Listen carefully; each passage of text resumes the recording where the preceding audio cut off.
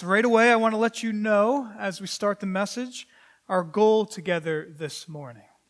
And it's simply to really look at the triumphal entry.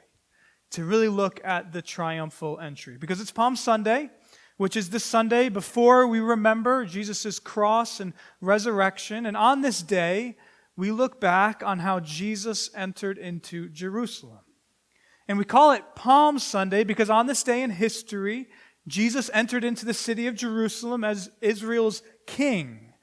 And many people in response laid down their cloaks and their palm branches as he entered in. And palm branches back then were a symbol of victory and triumph. And that's why this event has traditionally been called the triumphal entry. Because again, this is when Jesus, the king, triumphantly entered his city with people honoring him and praising him with those hosannas. And yet, all along, as we will see this morning, although that did happen, what this really was about was the king coming in, but not with the result that the people ultimately would all be lauding him, but instead with the result that he'd soon, within a mere week, be crucified by these people. Right, this scene is about Jesus, who, yes, is the king, who is coming in to deliver his people, but he's doing it in the sort of way that none of them wanted nor expected. Instead, he's entering into Jerusalem to go to the cross. And so that's what we'll be looking at our time this morning, what this triumphal entry is really all about. And in short, it is a day of celebration, but it's also a day leading to the cross. Right? It's a day of praising and rejoicing, but it's also Jesus' path to ridicule and rejection. And it's a day when all these people marveled at Jesus, but soon they'll be mocking him and they'll murder him. Which brings us to how we'll go through our time together. So as you probably noticed in the scripture reading, we have two passages this morning. And that's because these two passages are only separated by about half a page in your Bibles, and they both talk about Jesus in Jerusalem. And to go through these passages, we're actually going to have 4 steps detailing the story of Jesus in Jerusalem. And in these 4 steps, we'll be covering both of those passages, but as for what the steps are, we'll actually just reveal them as we go throughout the story. But that said, as for our first step, step 1 in the story of Jesus in Jerusalem, here we'll see what Jesus said would happen in Jerusalem. And for this, we're going to be in that first passage listed in Matthew 20, verses 17 through 19, if you want to look there. Matthew 20, verses 17 through 19. And we'll start, though, with just verse 17 and the beginning of verse 18. So if you want to look down at your Bibles, Matthew 20, verses 17 and the beginning of verse 18. And as Jesus was going up to Jerusalem, he took the 12 disciples aside, and on the way he said to them, "See, we are going up to Jerusalem." And we'll stop there. We stop there because, although it may seem obvious, twice here we see very clearly Jesus' intentions and what he's doing. Because as for the larger story about Jesus here, Jesus has now been traveling around and teaching and doing miracles for about 3 years, and now he's going up again to Jerusalem. And I know that might sound simple, but you can see for yourself how the fact that he's really going to Jerusalem is emphasized here. Right? Because Matthew writes to start verse 17, and as Jesus was going up to Jerusalem, and then Jesus starts verse 18 with, "See, we are going up to Jerusalem." And so it's twice in God's word for emphasis.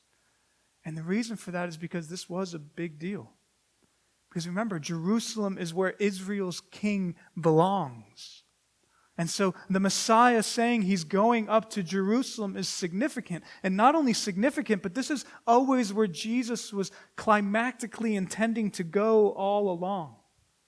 Or as Luke writes in Luke 9:51, from the very outset, Jesus, quote, set his face to go to Jerusalem. All because this is the place where the Messiah was meant to go. And many thought that this Messiah, Israel's king, would go there, he would deliver, and he would finally reign. But that then leads us to what Jesus amazingly says in his very next breath to these disciples about this trip. And as you hear this, I know we probably know all these things that Jesus is about to talk about here. But imagine yourself as one of these disciples.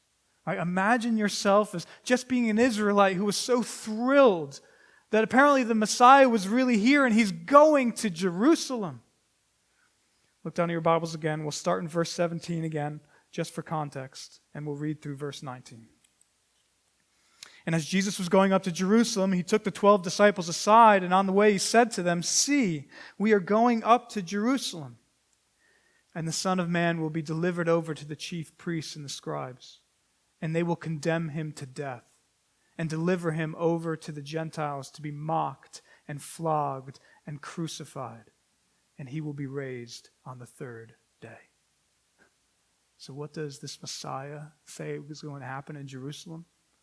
Well, to begin, you notice there Jesus calls himself the Son of Man in the middle of verse 18, and that in itself was a divine kingly title from Daniel chapter 7. And so again, hearing Jesus begin like that, the disciples would have thought, yes, the Daniel 7 Son of Man, the King, is about to rule and reign. But what will happen to the Son of Man? He'll be delivered over to the chief priests and the scribes. He'll be condemned to death. He'll then be delivered over to the Gentiles, the nations that this king is supposed to rule over, not be delivered to. And finally, he'll be mocked, flogged, and crucified, all to strangely rise on the third day. And again, I know we know that if we've heard anything about Jesus before, and yet I hope we feel how strange this would have been for them. The fact that this was going to happen in Jerusalem. But because notice how emphatic it is, though, Jesus in his statement to his disciples there includes 5 negative verbs to really stress the point. 5 verbs. He'll be delivered over to the Jewish leaders in the nations. He'll be condemned, which is a legal word, meaning they'll try him and they'll say he's guilty. He'll be mocked, which if being condemned emphasizes guilt, being mocked emphasizes shame.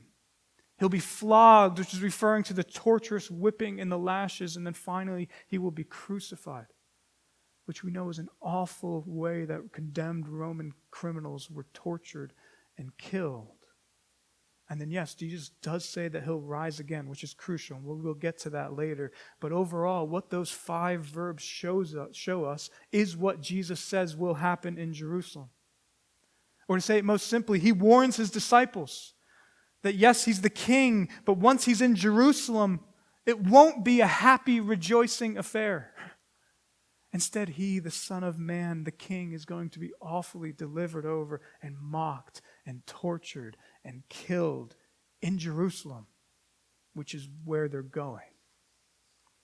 But that then leads us now to our second step in the story.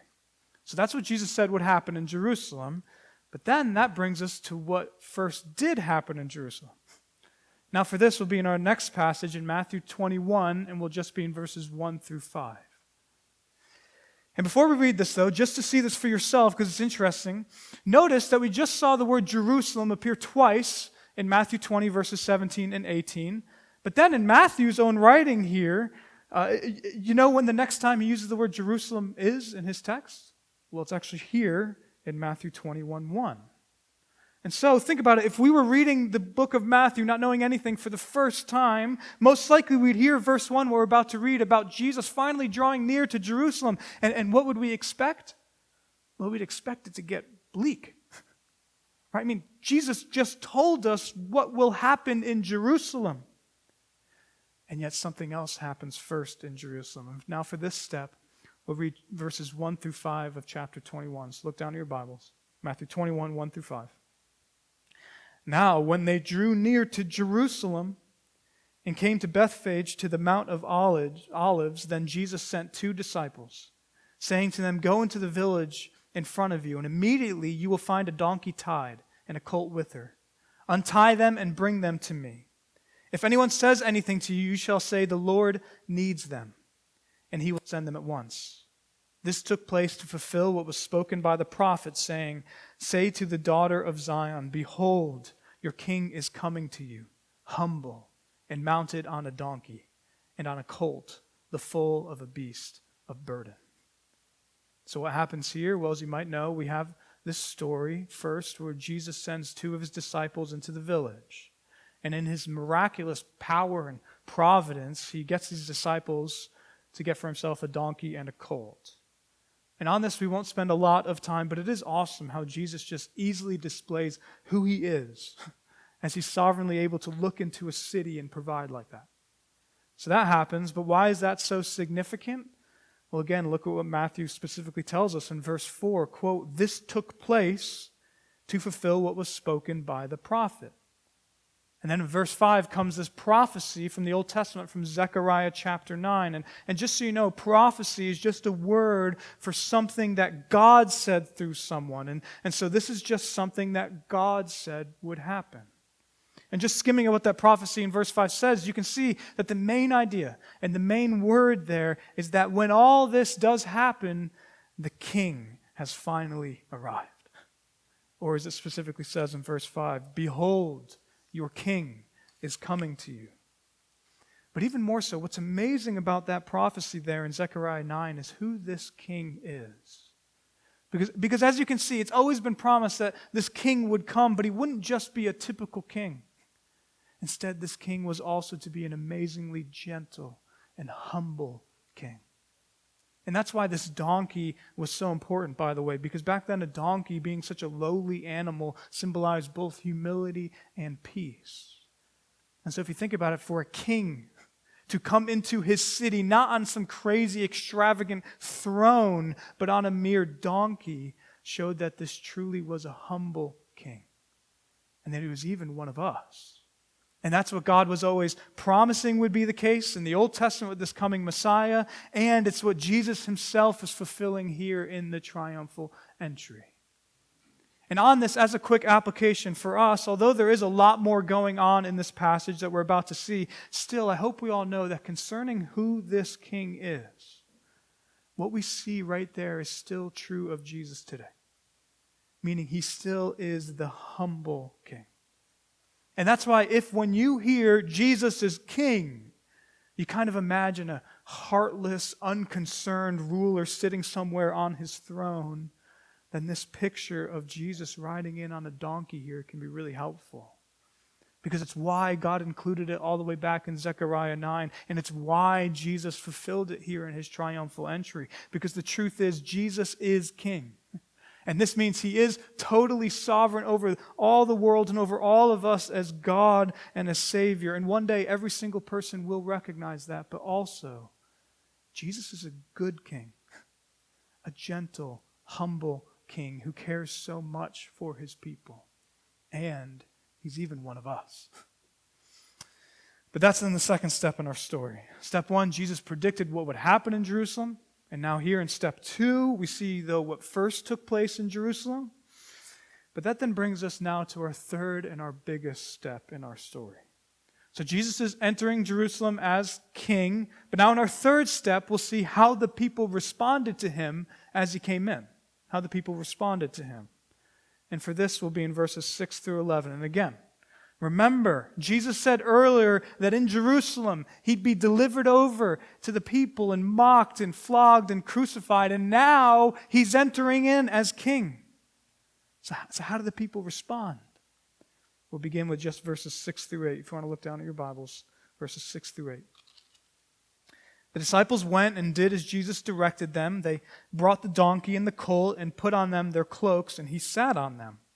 Most of the crowd spread their cloaks on the road, and others cut branches from the trees and spread them on the road. So this humble king is coming in and on this donkey, on the colt in verses 6 and 7. In response, what did the people do?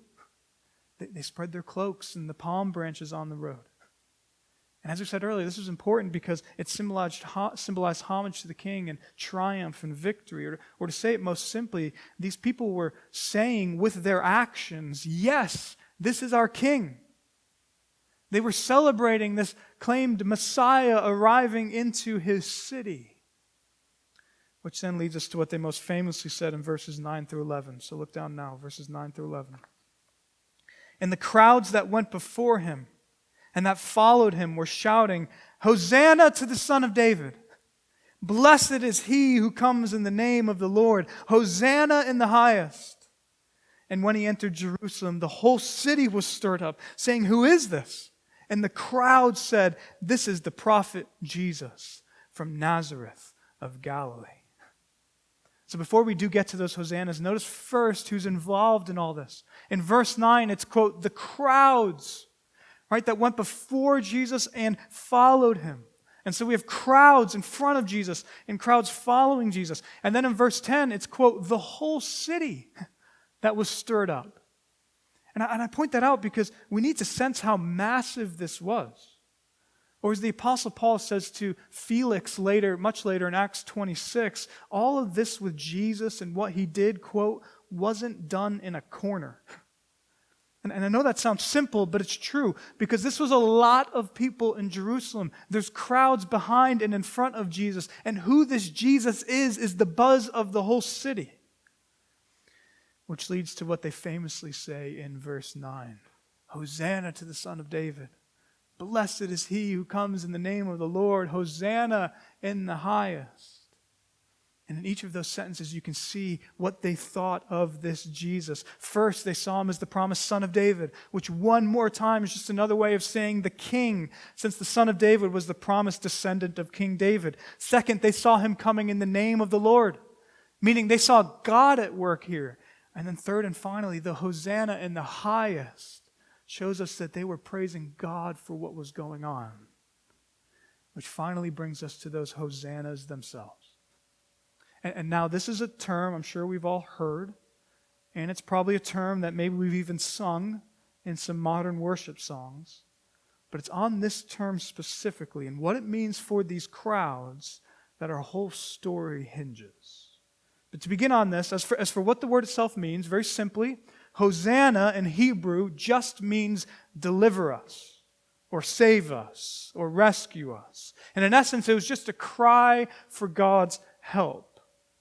And as for where it originated in the Old Testament, specifically in Psalm 118, verse 15, which in English reads, "Save us, we pray, O Lord." And so that's what they're actually saying. They're crying out, "Deliver us, deliver us." And this means that although Hosanna might sound special and maybe even spiritual to our ears, for them, they were simply shouting, "Deliver us," in Hebrew. So that's what it means. But that brings up the most important issue in question on this. And it's this that will apply to us as well. And that's the question, but what did they want deliverance from? Because if you think about it, deliver us can't be said in a vacuum. Instead, crying Hosanna implies that they thought they needed deliverance from something. And so the question is, what was it? Why were these crowds crying out for deliverance? And now I know maybe a lot of this has been a lot, but as we said a minute ago, it's really here that this whole story hinges. Because Hosanna, or Lord, deliver us, is a biblical concept. And so, if they are crying out Hosanna for the right reasons that correspond to who this Messiah actually is, then this is commendable worship. But if they were crying out for deliverance for the wrong reasons that don't correspond to who Jesus really is, then you can see the whole scene here almost falls apart. So again, what's the deliverance they were crying out for? Well, the main answer, as you might know, is they really wanted deliverance from those oppressive Romans. That's primarily it. And it's important for us to know this, reading this story. And the reason they wanted this deliverance was based in their century-old Jewish history, because in Jewish history, they were exiled from their land in 586 BC. And then they were brought back into their land. But then over time, while even in the land, they were overtaken again eventually by these Romans.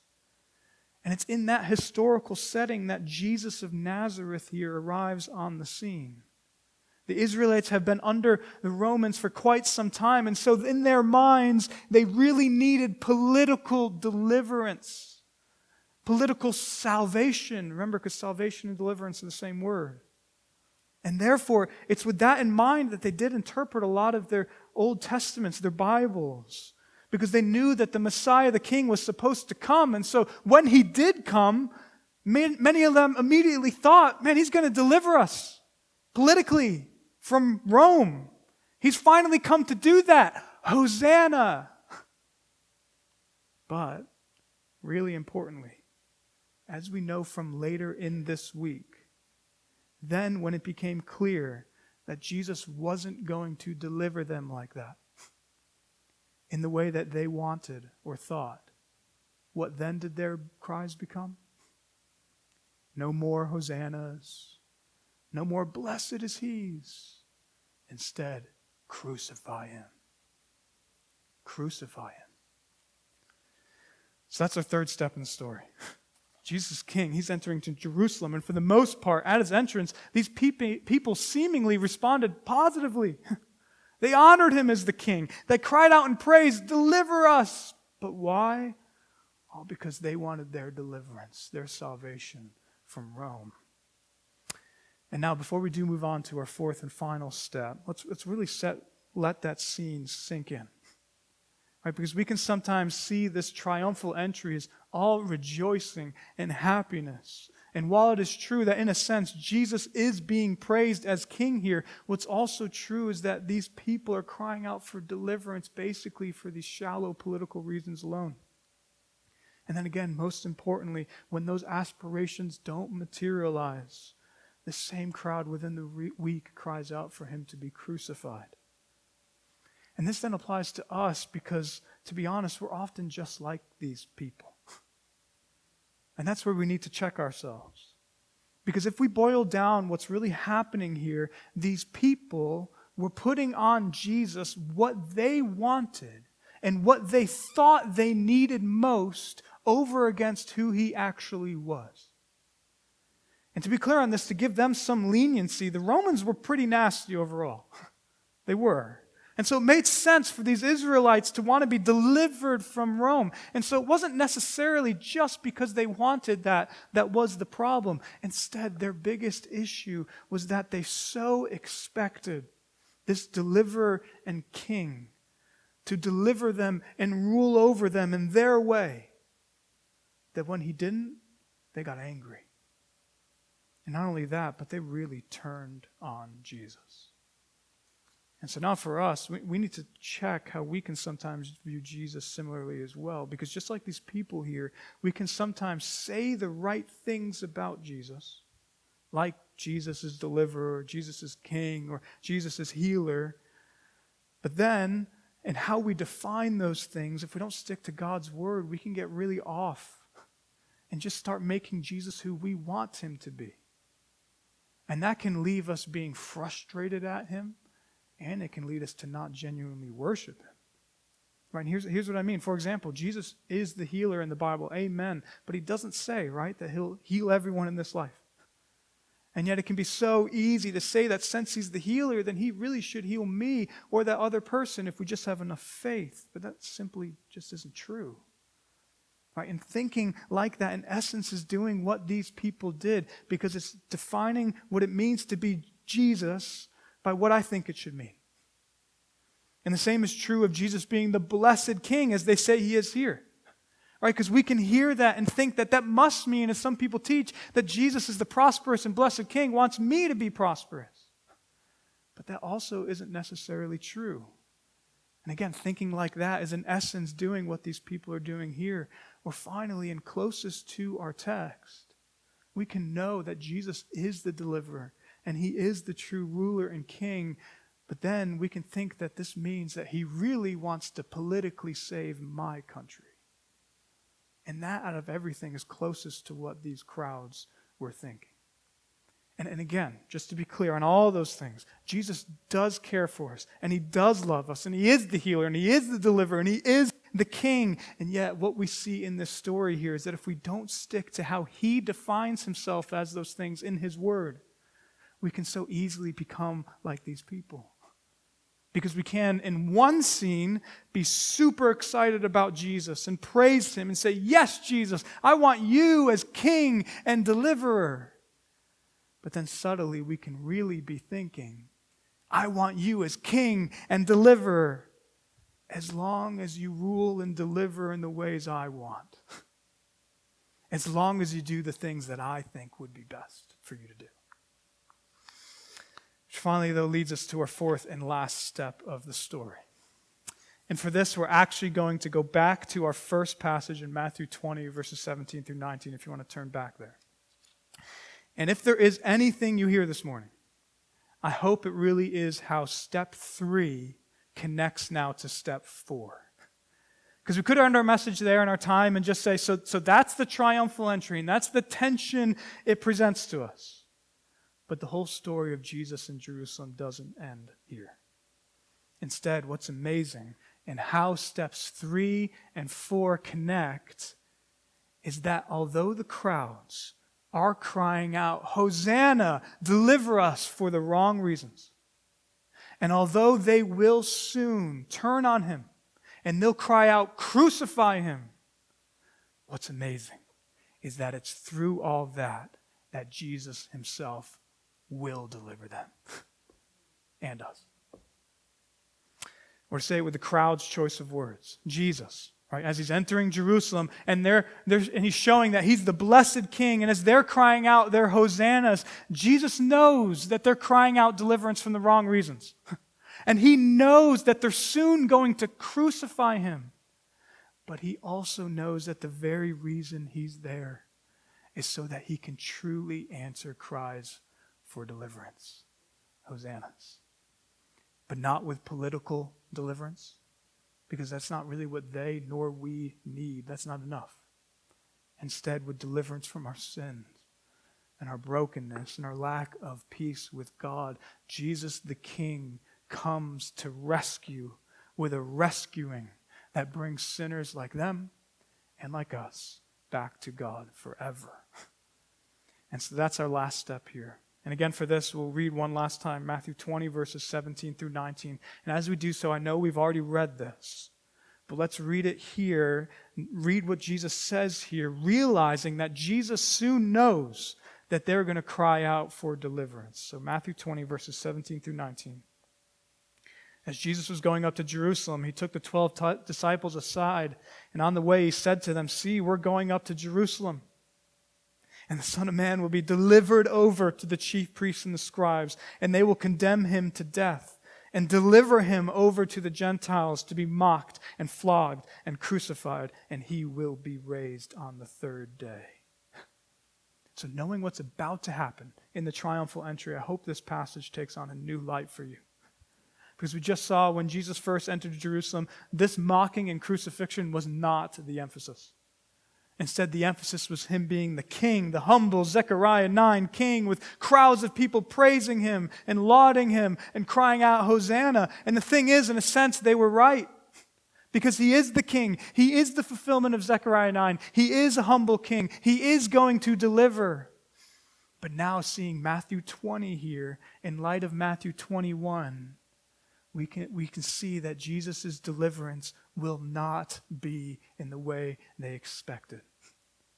It will not be a majestic overthrowing of Rome. Instead, Jesus knew it was always going to be delivered over, condemned, mocked, flogged, crucified, risen again. And if you think about it, the fact that Jesus knew this, especially in light of what's coming in the triumphal entry, might be why, if you notice, the only verb that Jesus uses twice in verses 18 and 19 here is that verb delivered over. Because notice, interestingly, Jesus says he's going to be condemned, mocked, flogged, crucified, but twice he says he's going to be delivered over. He's going to be delivered over to the Jewish leaders, and he's going to be delivered over to the Gentiles. And this is interesting because, again, the crowds are about to soon cry out, "Deliver us, Hosanna." And so this means that the theme of Jesus going into Jerusalem, both from his perspective here in Matthew 20 and from their perspective in the triumphal entry, is deliverance. That's the theme. But what the crowds got wrong was how that deliverance was going to happen. But Jesus knew. And how was it going to happen? He was going to be delivered over to achieve true deliverance, in order to really answer cries to the Lord for Hosanna. And Jesus did that for sinners like them, sinners who love talking about God and talking about Jesus as King as long as he does things my way. And Jesus did that for sinners like us. Sinners who once again, I hope we should see how similar we are to these people. Because in the end, on our own, we are all selfish. We're all sinners, brothers and sisters, who amazingly, it's amazing, we want to form God and Jesus the King into what we want. And yet still, what's Jesus' response to them and to us? To see us in our foolishness and our sin, and mercifully to provide the redemption and the deliverance we really need. All by being delivered over, condemned, mocked, flogged, crucified for us. So that's the 4 major steps in our story of Jesus in Jerusalem. First, Jesus said in advance what would happen. Then Jesus, second, showed himself to be the promised king. Then third, the crowds praise him and cry out, Hosanna. And then fourth, it concludes with Jesus achieving that kingly deliverance, but not in the way they expected. Instead, he was delivered over for our deliverance. And yet, that's not even it. Right? There is, in reality, in history, an important 5th step to the story of Jesus in Jerusalem. And it is what we will celebrate more together next Sunday on Easter. And it's what Jesus talks about at the very end there in verse 19. And this is how we'll start to conclude. So look down at your Bibles one last time. The end of Matthew 20, verse 19. And he will be raised on the 3rd day. And this now really brings our story full circle. Because the truth is, God did promise a king who would come and lovingly and humbly rule over the world. He did promise a king who would one day fully and finally deliver his people. He did promise a king who would reign forever. And God did always envision his people praising that king for his deliverance. But how was it going to happen? One last time, not with some temporary political deliverance from Rome. Instead, it happened with Jesus, the Son of God, the King, living that loving, perfect life, willingly going to the cross, taking on himself the sins of his people, and rising again to new life. And why? Why would the King do that? Well, so that we could be reconciled back to God, so that we could have a right relationship once again with our God, and so that he could forever be our Savior, our deliverer, and our triumphant King, because he is alive. That's the gospel, and that is what happened. And so now as we close, church, this means for us that as we now go from here, first, as we've been saying, we should look at this triumphal entry and we should see ourselves in the crowd. Because let's be honest, we're often crying out to Jesus for deliverance for the wrong reasons. And on our own, we would want to get rid of Jesus when he doesn't do things our way. And so we should humble ourselves and realize that we're all selfish sinners. But more so, second and primarily, each of us should hear this story and look not mainly at ourselves, but at Jesus and his grace. Because the hidden thread throughout both of our passages we read this morning is Jesus' amazing, humble, kingly grace. Because think about it, in our first passage, Jesus knew that in Jerusalem he was going to be delivered over, condemned, mocked, tortured, and crucified. But he went anyway for us. And then in this story, the triumphal entry, Jesus knew that they were misunderstanding him with their hosannas. And he knew that there was a lot of bogus feelings in their hearts with most of their praises, since he knew they were going to cry out for his crucifixion within the week. But he went anyway. And why? Well, because he really is that humble, gracious King. Because he's our Savior to save sinners like them and like us. And so if you're here this morning and you're realizing that you personally right now don't trust this Jesus, I pray that you might do so this morning, maybe even for the first time in your life. Because he is alive. And I hope you've seen for yourself what a good, amazing, humble King he really is. And so turn away from living apart from him. And all Jesus calls us each to do is just personally trust him as our Savior and our King. And if you want to talk to me more about that after the service, even during the Easter egg hunt event, I would love to talk to you more, because the most important thing after reading a passage like this is to really know this person, personally know this King and Savior for yourself. But finally, for those of us who are here, church, and we do trust this Jesus, let's continue to worship him genuinely throughout our whole lives for how good and gracious he is towards us. Because he is our God, he is our Savior, and he is our risen, triumphant King. Amen? Amen. Let's pray, church.